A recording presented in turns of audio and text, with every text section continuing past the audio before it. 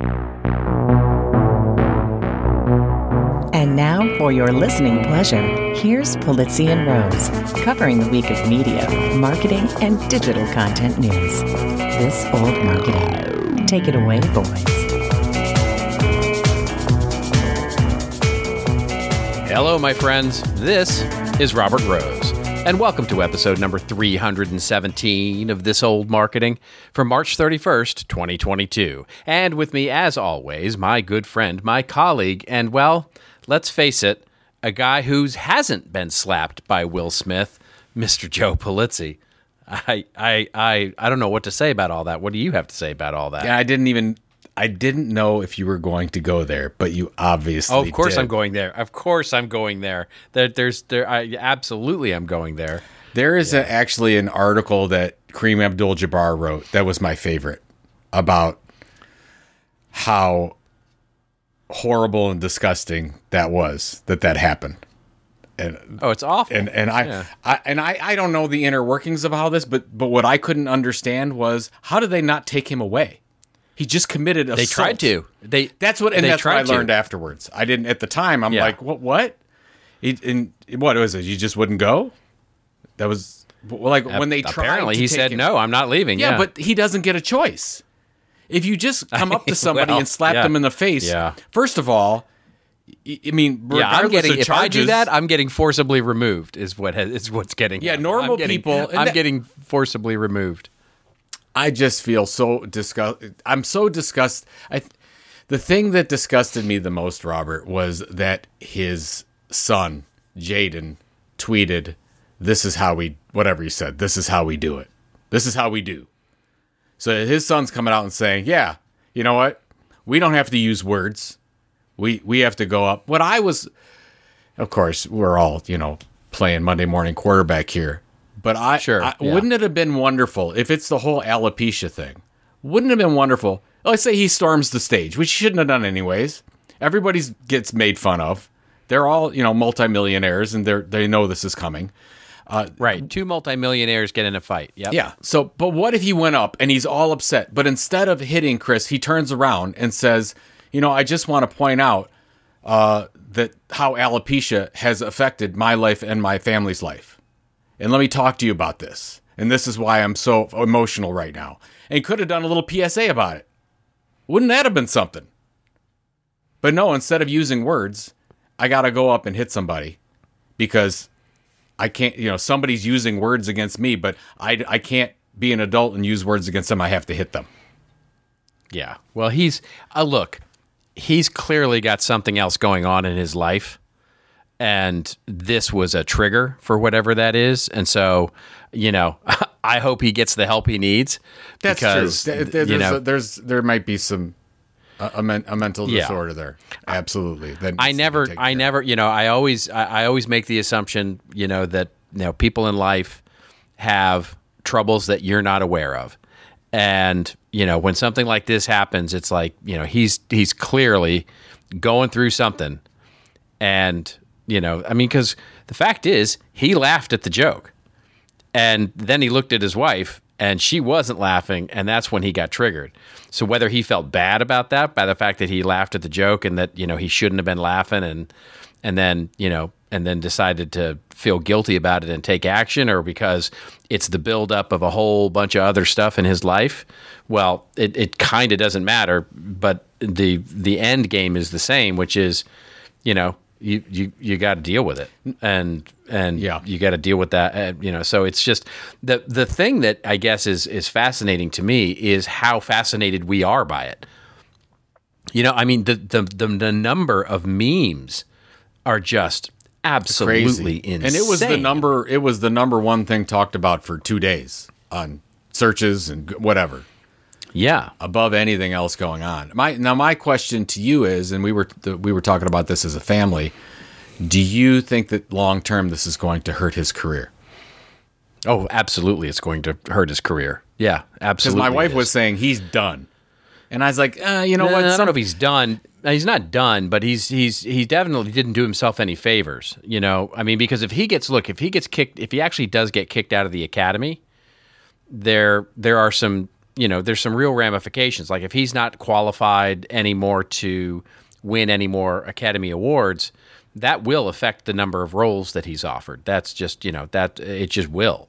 And, not that he necessarily needs those roles per se. He can go back and do, popcorn movies and blockbusters and stuff like that and not win any Academy Awards. But getting kicked out of the Academy is, that's reserved for a very, very select few people. They're, the people that are on the list of people who got kicked out of the Academy it's not a list you want to be on. No, you're right. But it's almost similar, not to bring up football, but it's similar to if somebody was going to make the choice to choose Will Smith as the main actor for their movie, they're making a choice like the Browns did on choosing Deshaun Watson. You're basically telling people what you stand for when you make that kind of decision. Yeah, I'm not sure it has that kind of legs. You don't think it's a Mel Gibson type of scenario? No, I don't think it's a Mel Gibson kind of thing. Who, by the way, is finally getting roles again because he's in that Father Stu coming out. Looks like a pretty good role for him. But yeah, that's what I thought. Yeah, this isn't if he was going to get blackballed like Mel. So I don't see that being a thing with him. But I think this is something that the public will largely get over. Because it's not the kind of thing that affects an entire class of humanity, right? In other words, him hitting Chris Rock. Is the kind of thing where, it's an affront to a particular group or anything like that. It's just, he's a jerk, right? That's kind of it. It's kind of over at this point. Did you watch it live? I heard about it live, but I did not. I didn't see it live. You were probably traveling already, and that was. I was. Yeah, because normally you watch these things. I don't normally watch the awards programs, so I didn't know. Because the first thing I thought, before I knew anything, and I was just seeing the memes and the tweets and whatever, I thought that it was staged. That's the first thing that came to my mind. Yes, I thought it was a bit too. Yeah. First thing that came to my mind was that it was a bit. Yeah, that they had done it as a publicity stunt because it would, it could be a win-win for both of them theoretically.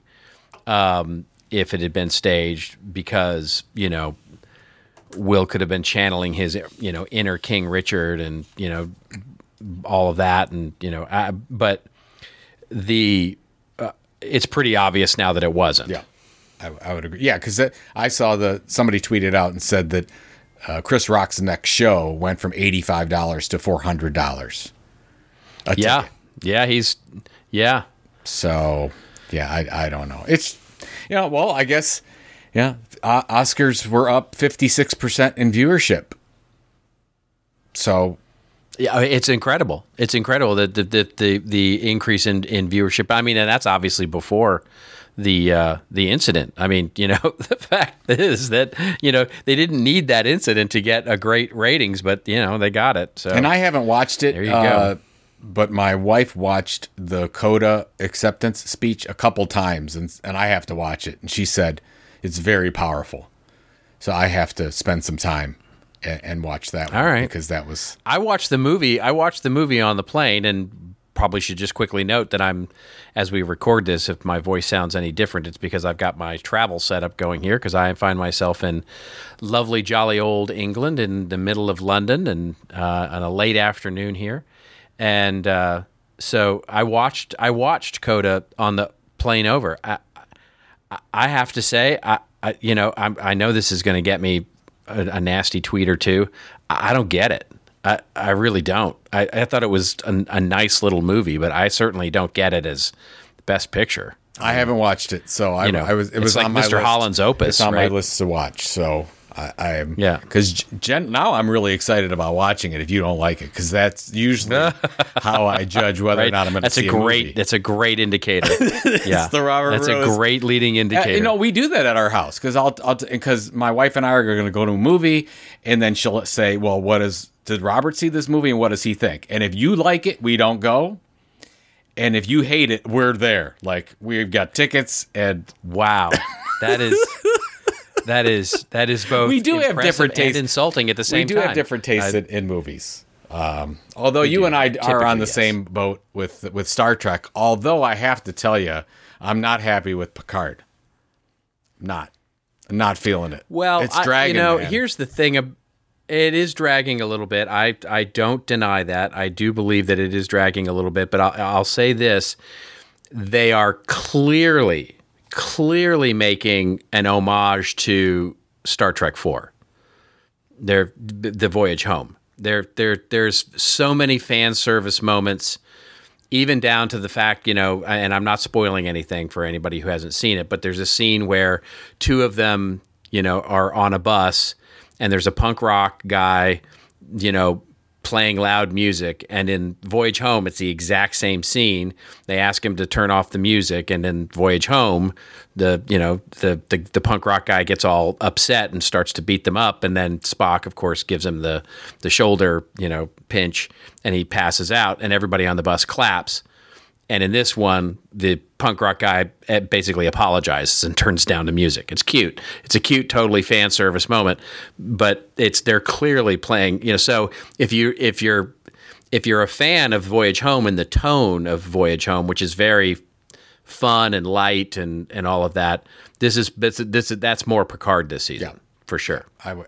It's not nearly as dark as last season was. I would have liked the whole setup. I think you already talked about Q and everything, whatever. I would have liked to see them do this as a movie, and then because they're just too long. That may turn out to be. Yeah, that may turn out to be. We'll see. We'll see. I'm hoping for a big twist, and at the end of the last episode that I watched, anyway, there was a big twist. I've missed the most current one because I'm obviously on the road, but yeah, it's we'll see. Okay. Yeah. So then I know we've got to get to some news, and the only thing that I'm going to watch Moon Knight based on a recommendation from a friend in our Tilt Discord. Said it's the best Disney series, first series that he's ever seen.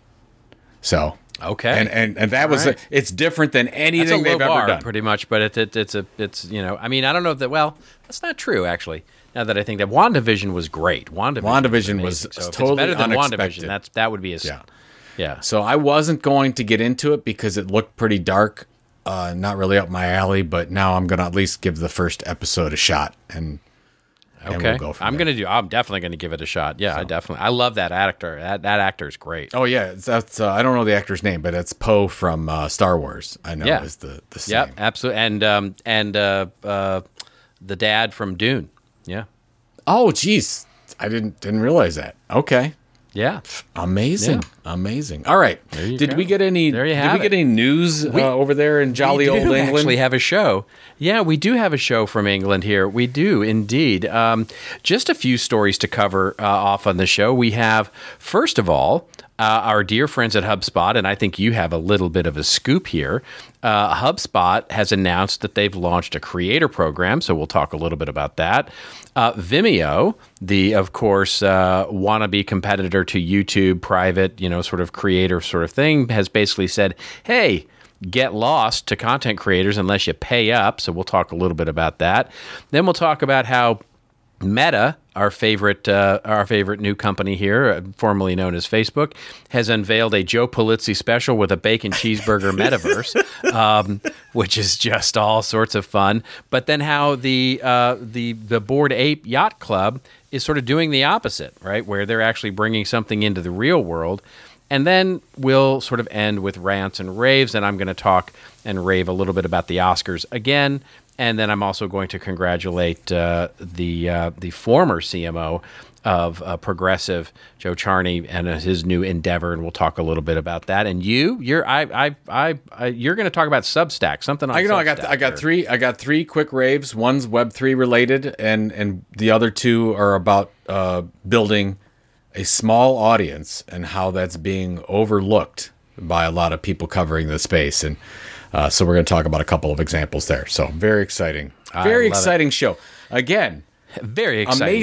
Amazing job you've done putting together this cornucopia of content news.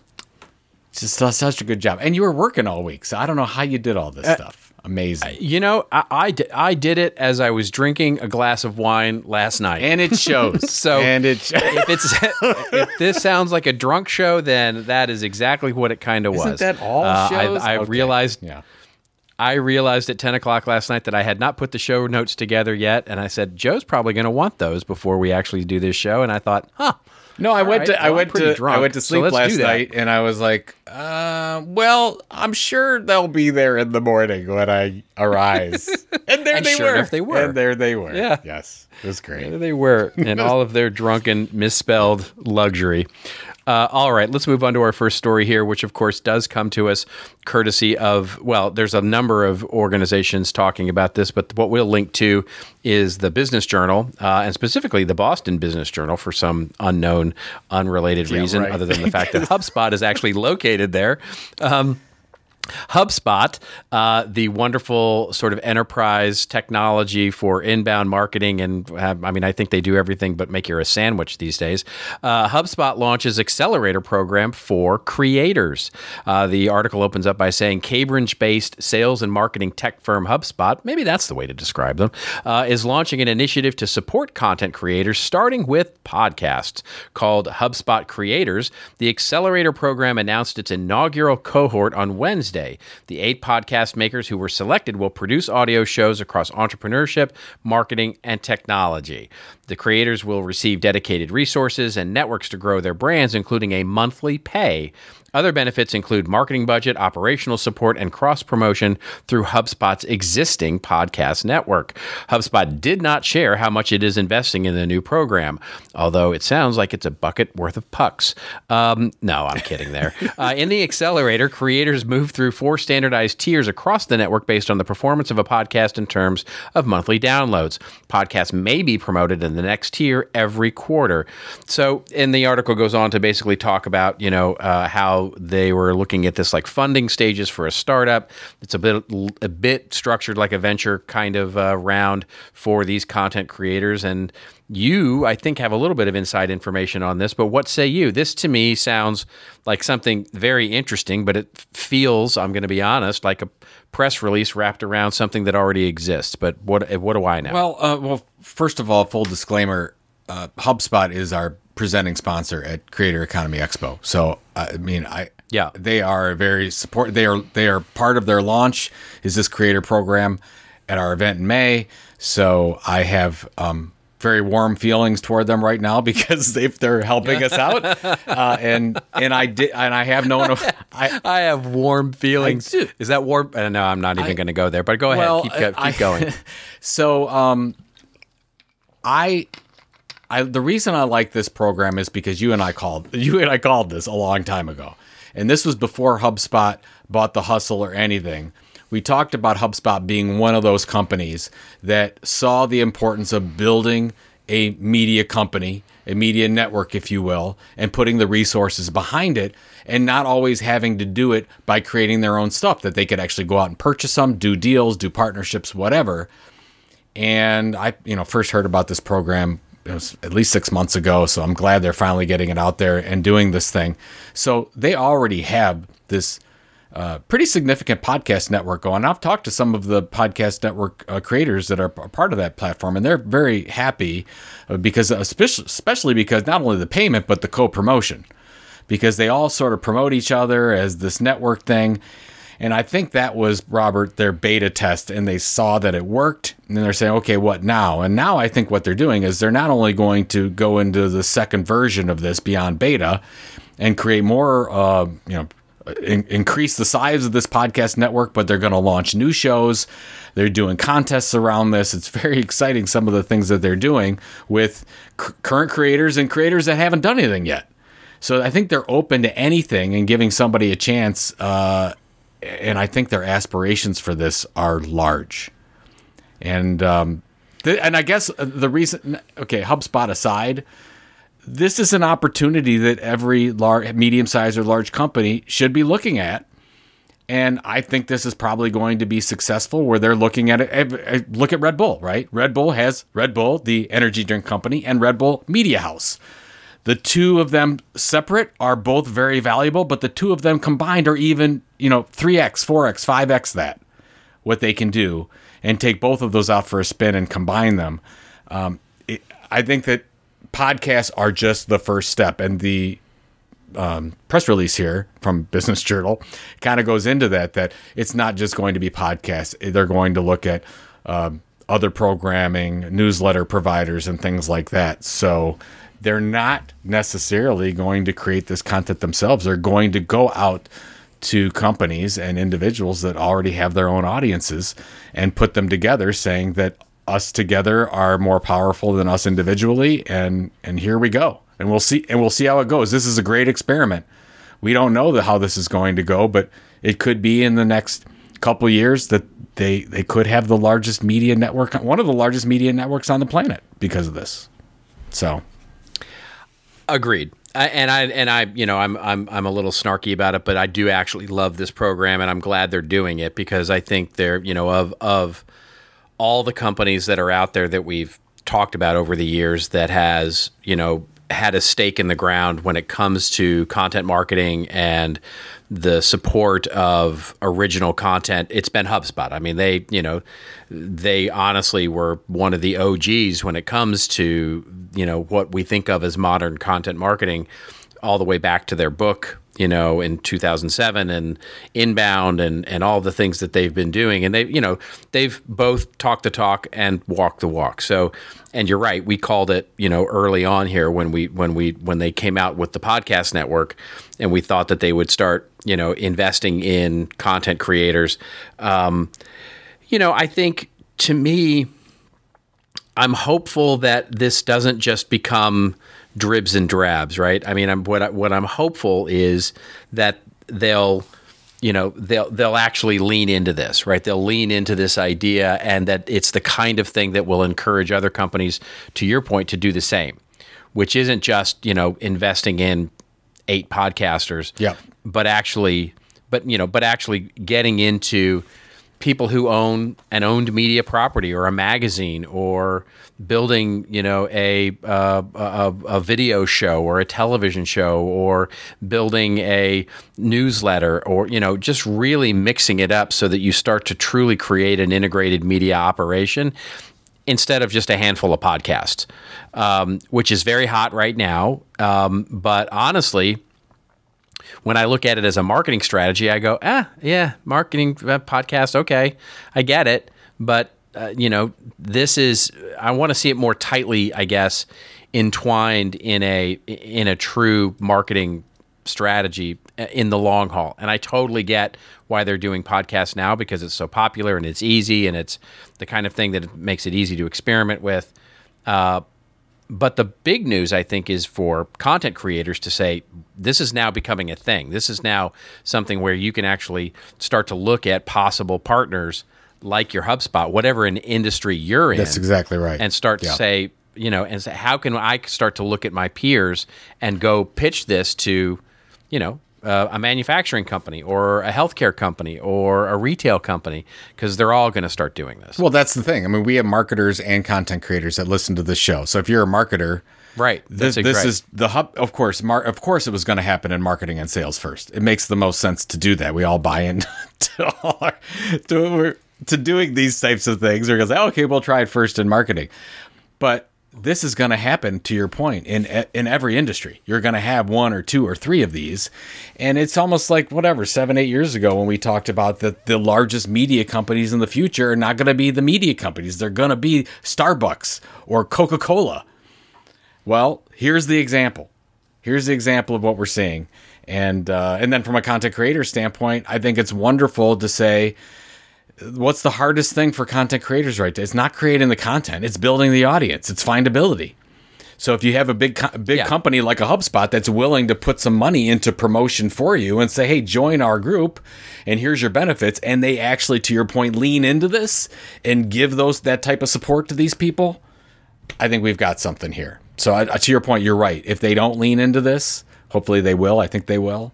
It's not going to be successful, but yeah, there's something here.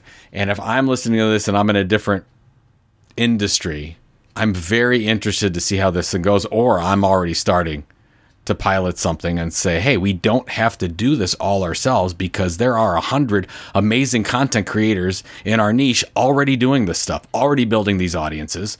So let's partner or buy or integrate or diversify or whatever you want to do. And I think the time to get started in that is probably now. Yeah. And so one thing just to clarify that just on my position here of leaning into the marketing side of this, what I really mean by that, and I wrote a small piece on this for CMI in the news not too long ago, a couple of weeks ago, where I talked about this idea, which is if I'm the CMO of HubSpot, and I'm definitely not the CMO of HubSpot, but if I were, my biggest question about this kind of program would be, how is it helping us build our audience rather than helping content creators build theirs? And the primary goal of HubSpot here should be, yes, you're by default, you're helping these people, give them a platform and distribution, and you're funding their dreams of being a content creator and a lovely career that they want to build. But let's not forget the end goal here is not, they're not in the business of being altruistic and finding the next star and seeing them build an amazing audience and away they go. They're there to build their audience and their reach and their engagement with an audience that's willing and needs to buy software. So what I want to see is the tie-in, right? I get that there's content, and I want to make sure that we don't lose the marketing piece of it. I hear what you're saying, but I believe that also you don't want to force that, because the first thing you have to do is deliver value to the audience and to the creators. Agreed. And yes, but it's just the reverse. It's the reverse of rented land, right? I mean, it's the reverse of rented land. They are by creating a content creators venture fund, and in many ways, what they're doing is they're buying a rented car. You know what I mean? And what you have to remember is that buying a rented car doesn't give you any sort of institutional value. You have to actually, use that car for what it is giving you, and what it is giving you is transportation in this particular case. And so in this case, they should not forget that the reason that they're doing this is because they're trying to get better at marketing, not because they want a cool press release. No, true. But also, if you look at our great example, Arrow Electronics, that's why they set it up as a separate entity, so that marketing couldn't have too much. Those companies. Yeah. They own those companies, right? They own. They do. They do own them. That's the difference. But I think in some of these, and I don't have all the details, but I think in a lot of these cases, they're taking a little piece of things here and there. I don't think this is all just partnership thing. I think there's. Well, that's an interesting. Yeah, that would be an interesting clarification. I believe if they're funding a new show, I don't know. Again, there shouldn't be. I should probably go ask them and see. I'll know the answers to this in a little bit to see how they set it up. So we'll just leave it there. We'll have to stay tuned for CEX, the updates. Yeah, I'll know after May 4th when we get done with CEX, Creator Economy Expo. I'll know exactly everything about the program, because they're going to be talking about it to all the attendees. So. There you go. Well, there you go. There you have it. See, this is the first episode and the first news item in a drunkly put together newscast. It was a good solid start. A good solid start. Just end the episode right there, because you can't improve upon perfection. You can't improve that. All right, we are going to improve it, however, because we're going to move on to our next story, which is Vimeo. This coming courtesy of The Verge, by the way. Vimeo is telling creators to suddenly pay thousands of dollars or leave the platform. Popular Patreon creators are being hit with unexpected Vimeo price hikes as Vimeo shifts its corporate strategy. Lois van Baarle, says the article in its opening, a digital artist based in the Netherlands, joined Vimeo 13 years ago as a student studying animation. It was still then an indie creator platform.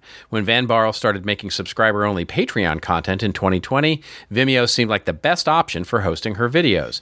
Patreon itself didn't offer video hosting, and YouTube didn't have the same features to protect her work, like controlling where her videos could be embedded. I was already paying $200 a year, which I think is pretty expensive, Van Baarle says, but I thought, well, it's a quality platform. I should be giving her a Dutch accent, but I don't do a Dutch accent. So anyway, she's uploaded 117 subscriber-only videos so far, and each one gets about 150 views on average.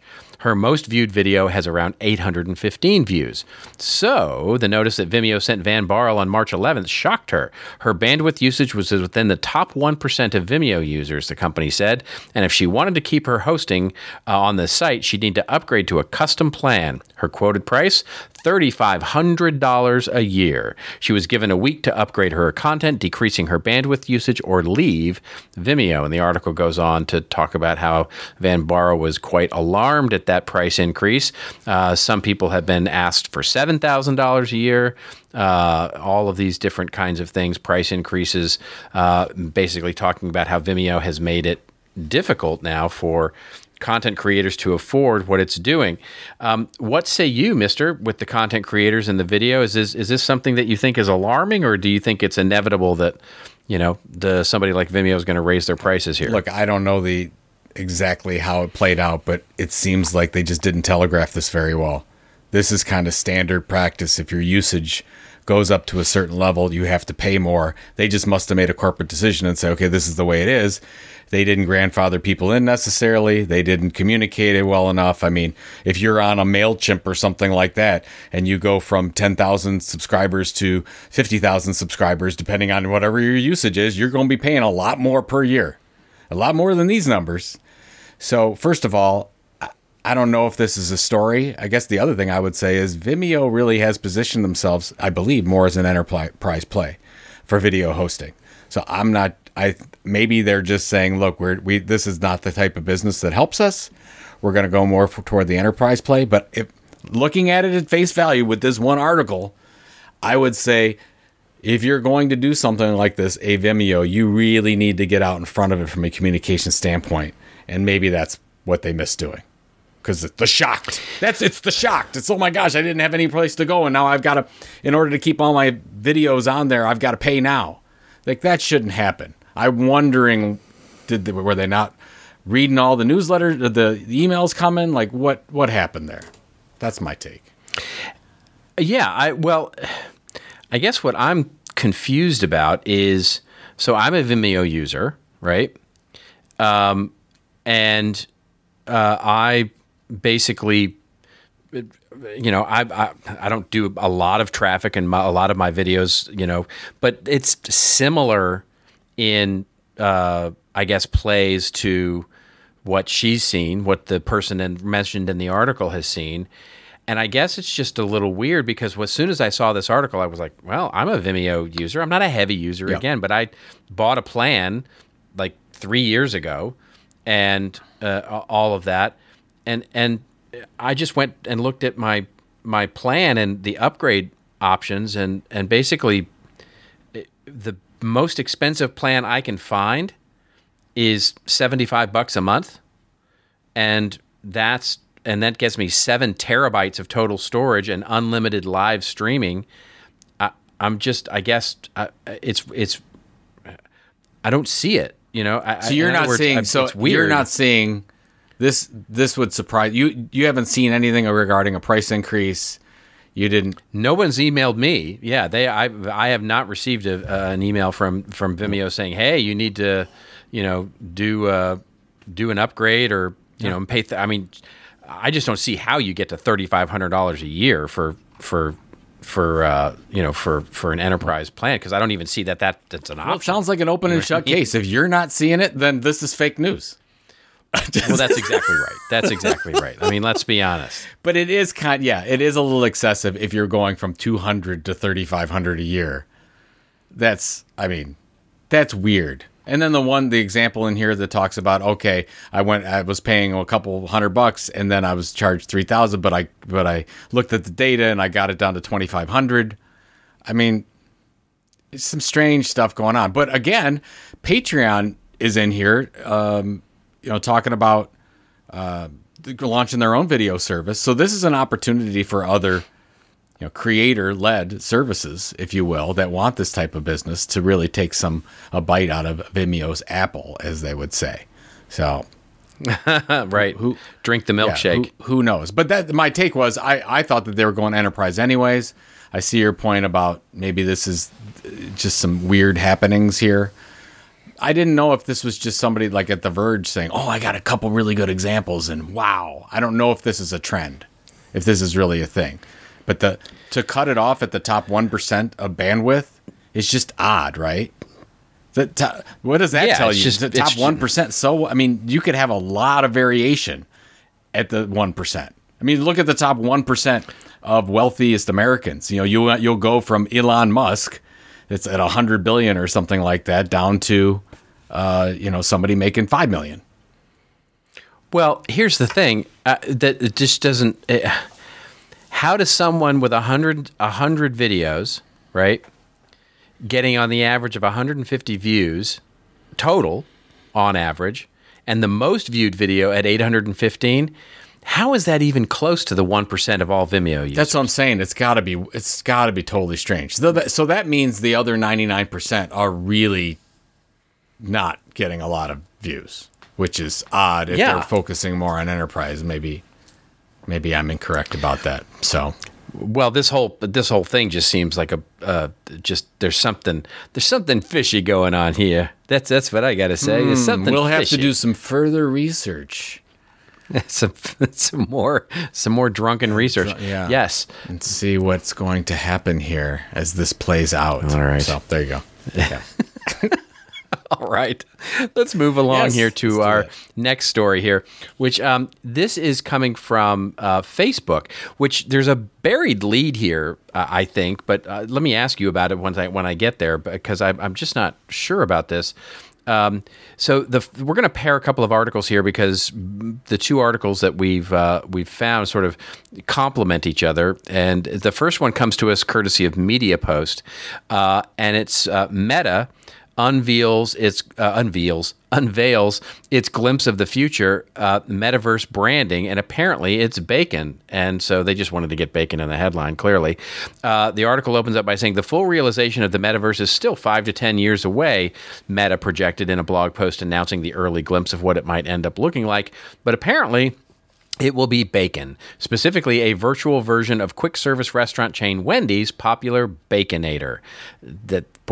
I'll bet the writer on that spent weeks on that first paragraph. Wendy's apparently is offering new opportunities for fans to interact with the company, its food, and even each other. Meta posted announcing a virtual space Wendy's has developed for its brands in a cartoon fantasy experience called Horizon World. So this is Meta's Horizon World, I guess. The other article that we'll link to sort of talking about this kind of non-event here is from Ad Age. And Ad Age basically has a similar type of approach to it, but basically goes into a little more of how it's Meta's Horizon World. Did you know that this Horizon World thing was open and available? And maybe I'm just out of the loop? Yeah, I didn't know it was a thing, but I don't have an Oculus or anything like that either, so I haven't. Which I think, I mean, I guess you can go to the flat web version if you wanted to go to Wendy's Bacon Cheeseburger World or Baconator World, but it works best with an Oculus, which is really probably the whole reason behind Meta doing this, because they want to sell more Oculus devices. I see, right, and the best way to do that, of course, is they need programming, make an ad for Wendy's. Yeah. Good. I think this is, and you and I talked about Meta's priorities. Yeah, we talked about this a little bit before. This is not Web3. This is just somebody. There's a sponsorship that Wendy's did with Facebook putting this together, or they said we need something out there for content. Would you do this with us? I mean, this is what we saw early web stuff of a little game on the web. It's like, it's a branded game. That's what this is. It's just a branded game, and you can use your Oculus device to see it in a virtual setting. This is only news because it's 2022. In 2024, this is not going to be a thing. Yeah.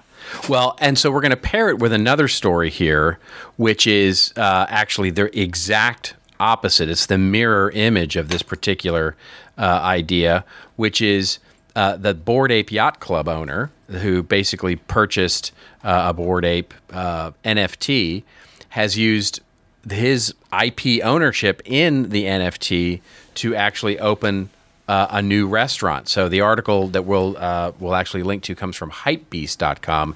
And basically that article opens up by saying, according to reports, Los Angeles restaurateur Andy Nguyen is actually planning to open the very first restaurant based on the Bored Ape Yacht Club. Nguyen hopes to show how the marketing potential of the Bored Ape Yacht Club and NFTs can translate into the real world with his venture. Known for creating exciting food concepts, Andy is a co-founder of Afters Ice Cream, Matt Black Coffee, Pigpen Delicacy, Portside Fish Company, Doe and Arrow. I mean, it goes on, the number of restaurants this guy owns. He spent $267,000 earlier this month to purchase Bored Ape number 6184 and 2 more mutant apes to basically get their IP rights, and has now plastered that all over as a brand called Bored and Hungry. The Bored Ape Yacht Club restaurant will launch as a pop-up in April 9th in Long Beach, California, et cetera, et cetera. And according to Andy, the reason he did this was to make a statement to the public, letting them know that this JPEG could be utilized to turn into a brand ecosystem for the restaurant world.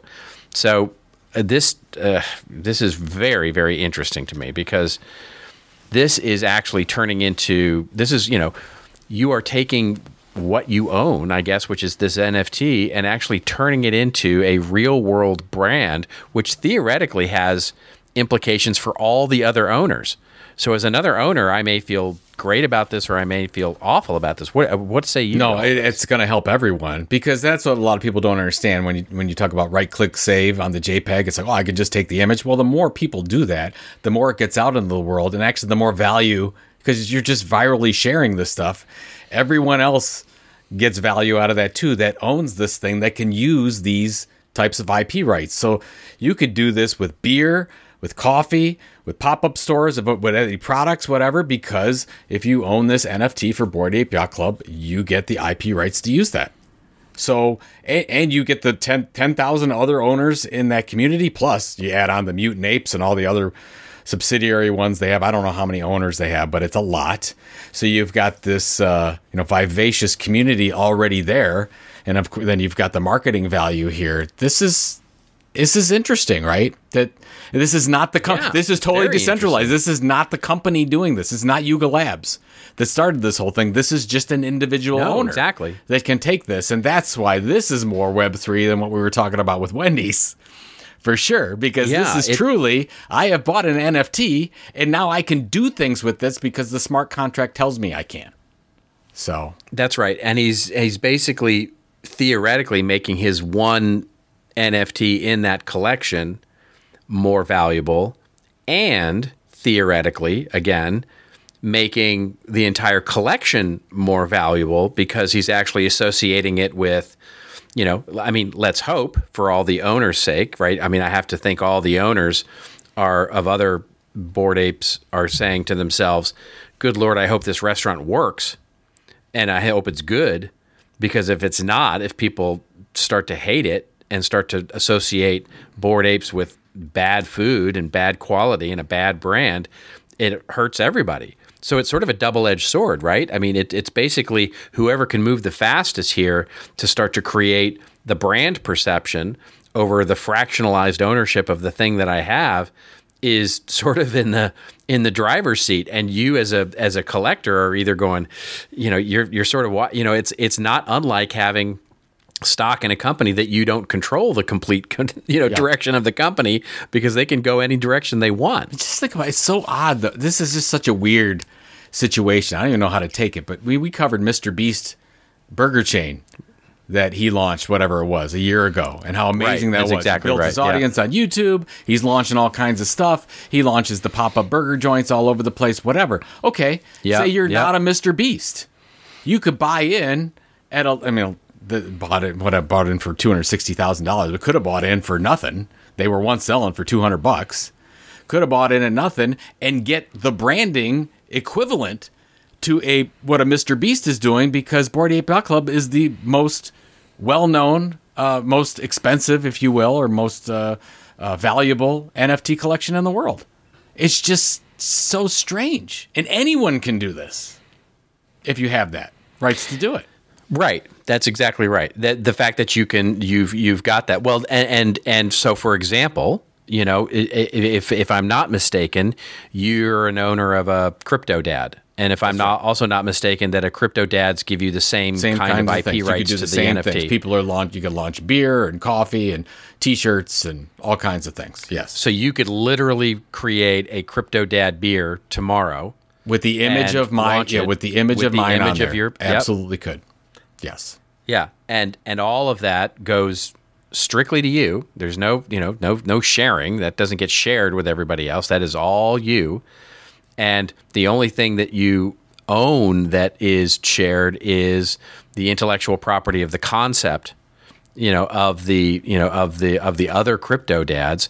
So another Crypto Dad could do the exact same thing and launch his Crypto Dad beer. And so, it's basically a race to see who can launch the brand the fastest.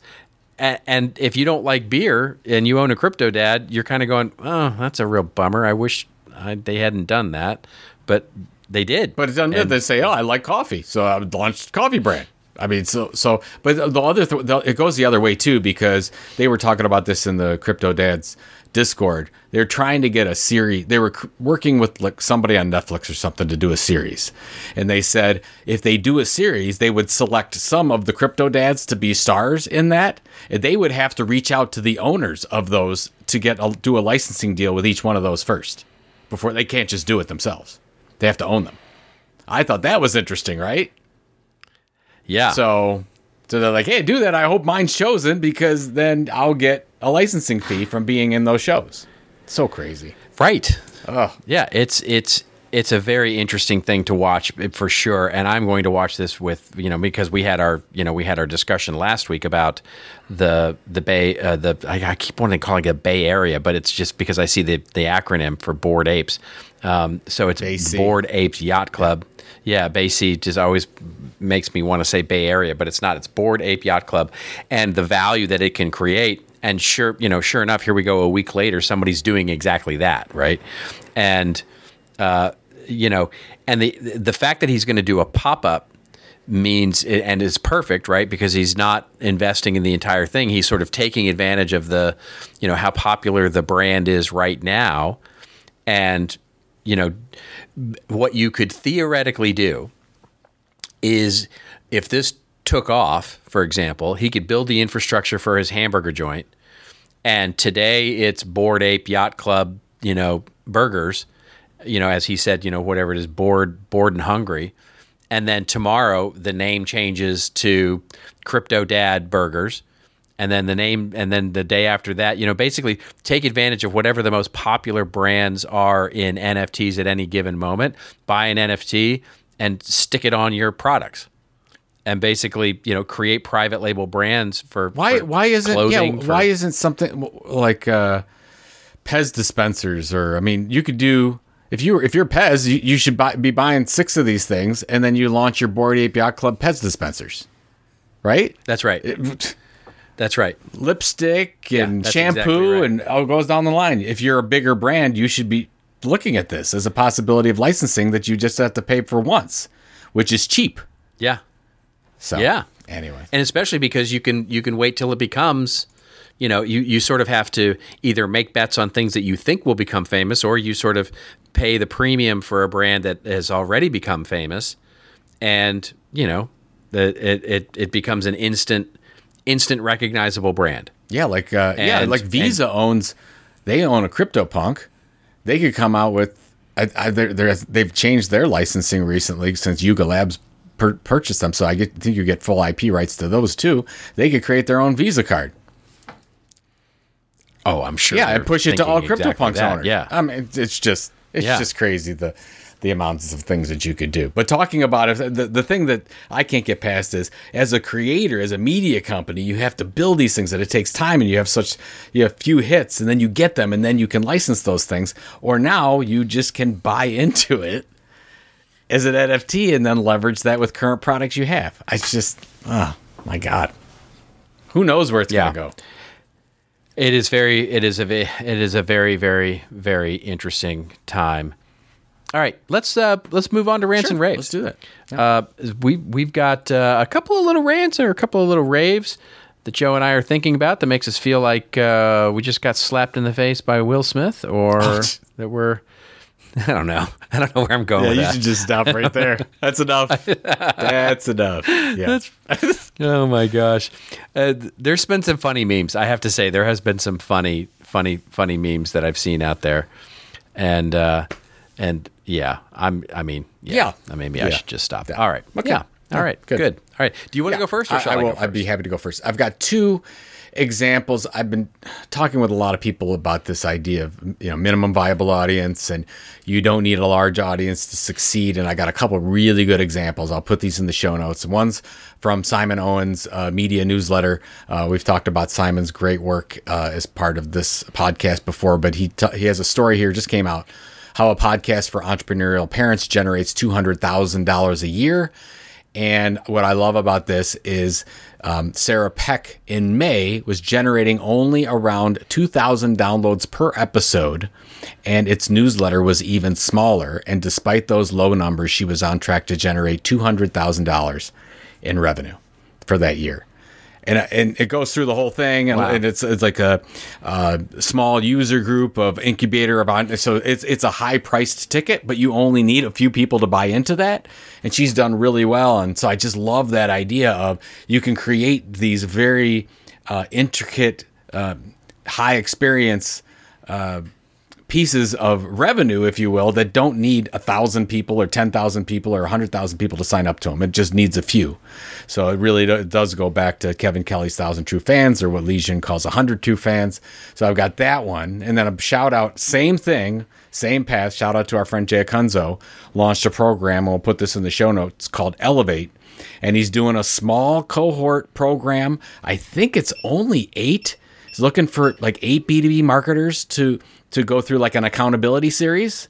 So it's a little bit high price, but it's the same type of thing. So if you wanted to work on this with a small group of people, you can get involved in that. I think his next group starts on April 11th. If you're interested in something like that, you can go ahead and check the show notes. We'll put it in there. But I love this idea of, we don't have to create products that we charge a little bit to and have to sell a ton of them. We could create something really amazing and just focus on a couple people to do it. So that's the one. And then I wanted to put this in the show notes because you and I have been talking about Web3 and going back and forth on all this stuff. And there was a article that Mark Builds It, as his name, in our Tilt Discord group. This article is from Rex Woodbury. It's called "Most People Won't Even Know Web3 Exists." And you and I have been talking about this. It's the idea that Web3 is a back-end revolution.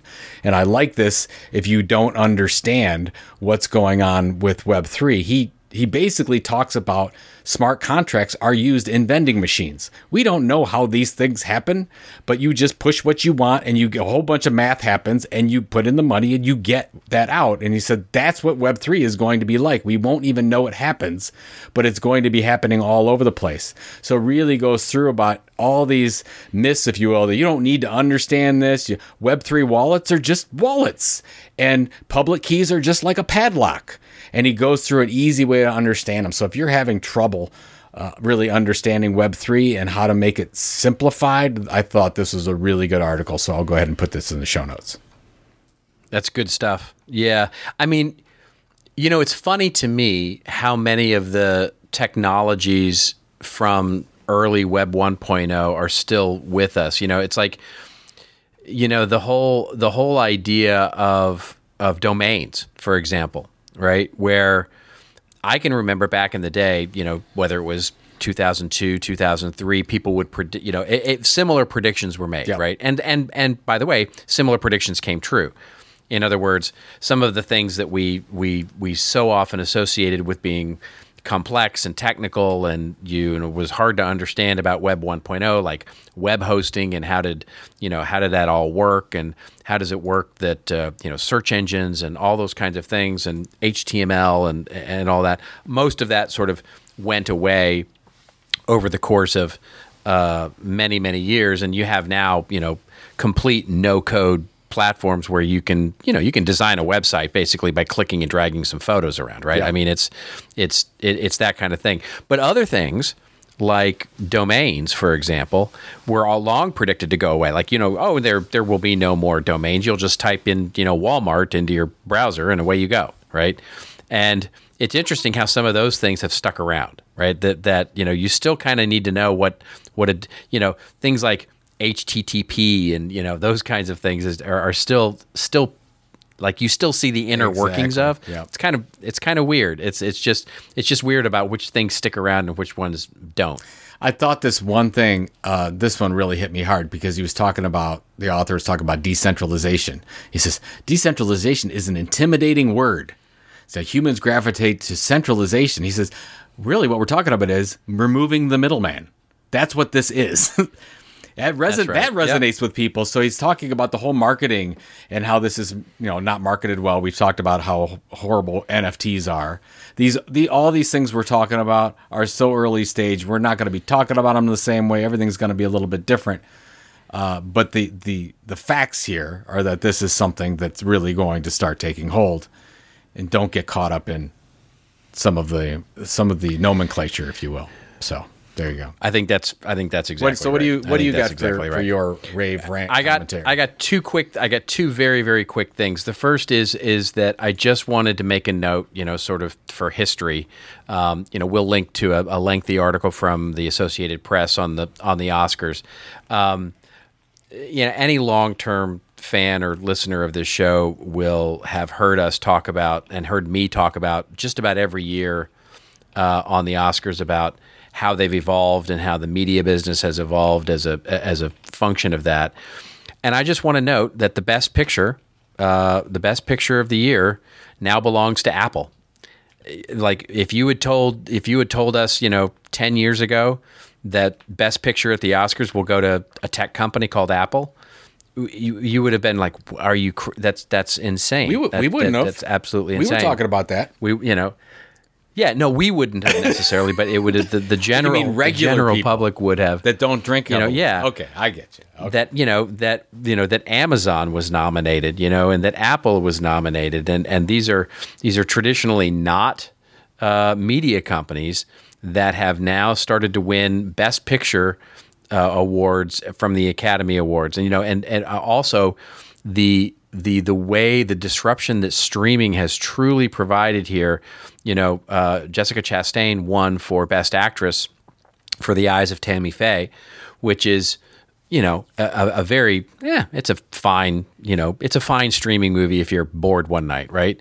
And it was actually, so one of the rules, of course, to be qualified for the Academy Awards is that it does have to run theatrically, right? You have to run the movie theatrically for some amount of time, and it ran theatrically and was a box office bomb. I mean, it made like $1 million, right? Mm-hmm. It was just nobody went to see it, but of course, it earned all of its sort of traction when it got to streaming, and so the whole calculus of how movies are now being considered for Academy Awards has just completely upended and onto itself.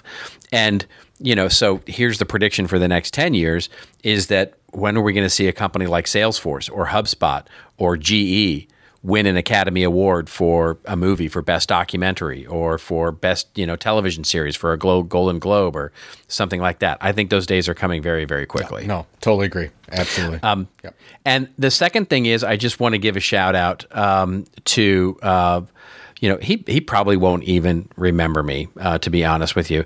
But I met Jeff Charney, who was the CMO of Progressive Insurance and is really the sort of, I don't know, I get in trouble sort of associating creative ideas with CMOs these days, going back to our Coinbase Super Bowl ad. But, he was in charge when all of those amazing Progressive commercials flow and all of the different things that you associate with Progressive and funny television brand campaigns and all of that. He was the guy around, and he's always been a huge fan of content, spoke at Content Marketing World. He has now left, of course, Progressive Insurance, and he's launching his own marketing agency. I'm not even going to try and pronounce it. It's MKHSTRY. What is it? Mekstry? Mekstry.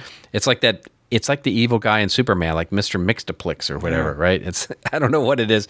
So I don't love the name, Jeff, but I do love what you're doing, and I want to congratulate him because he's nuts in a good way. And I just think it's great that he's out there launching something independent, and it should be really cool. And he's getting into the creator economy and Web3 and all sorts of things. So I expect big things, and I just wanted to give his new agency a shout out there. So, yeah, I have to call on him because it says it is a virtual collective of creatives, but headquartered in Cleveland, Ohio. Yeah, exactly. I'm like, he's sticking around in Cleveland. Yeah, it's like I'm right here. Yeah. It's like, you call me and talk to me about the name first, man. That's right. Mr. Mixtaplex. We like vowels. Nothing wrong with vowels. Right. We like vowels. In Cleveland, you do like your vowels. In Cleveland. There's E's You and do A's. like the vowels in Cleveland. Yeah, that's right. A couple E's and A's in that name, and I can pronounce it. No, congratulations, Jeff. That's right. Cool guy. We both met him. He spoke at Content Marketing really World, cool guy. He was on the cover of Chief Content Officer magazine, and that was a great cover. And tattooed all up. I love him. Great guy. Yeah. So. Yeah. Not the guy that you would expect to be the CMO of an insurance company, but one of the reasons probably why he was successful. He was so different than anybody else coming out of there. So there you go. Yeah, that's very true. That's very true. All right. Well, I'm going home from London on Saturday. I got tomorrow off and going to hang out with my wife, and we're going to have a good time. Awesome. Yeah. Excellent. Yeah. How about you? Well, tomorrow is end of last chance pricing for CEX, Creator Economy Expo. People are probably getting sick of me pushing this thing, but I'm going to push it. So I expect all This Old Marketing listeners to be there. I'm sorry. I do. Do you? Yeah, my expectations are high. Yes. Yeah. What do I have? I have all kinds of coupon codes. Use Pulizzi, Pulizzi. You get yourself a nice discount. I want to see you there. If we get enough of them, if we get enough This Old Marketing listeners, we can get together with them and meet them in person, Robert. Would we want to do that? That's true. That's true. Yeah. Do we? Do they want to meet us? I don't know that they would want to do that. I don't know that. Yeah, I don't know that they would want to do that. Robert and I are going to be there together, and we're going to be talking. We are, and we love to talk with all of you. And you can tell us what we shouldn't be talking about in our opening bits. At our opening bits. Our opening bits. Would we call them bits? I would call them bits. Would we call them bits? I would call it because you basically throw out something that I react to. Yeah. Because I don't ever know what you're talking about, what you're going to say. I see. And then I react to it, and then 10 minutes commences on tomfoolery. On the bits. On the kibbles and the bits. Anyways, you have a safe travel home. Thank you very much. And, Thank you very much. All right, folks, that is it. We're going to sign off and get out of here so that I can get back across the pond. In the meantime, while I'm flying back, if you want to get all the wonderful goodness of this podcast show notes or dive into any of the other 316 episodes, which just seems amazing to me that we have that many, just head on over to our website, won't you? thisoldmarketing.site. Remember the Twitter questions, hashtag us up, story ideas. We love that. Hashtag us up at thisoldmarketing on the Twitter. And until we meet again next week, remember, folks, it is your story to tell. Tell it well. See you next week on This Old Marketing.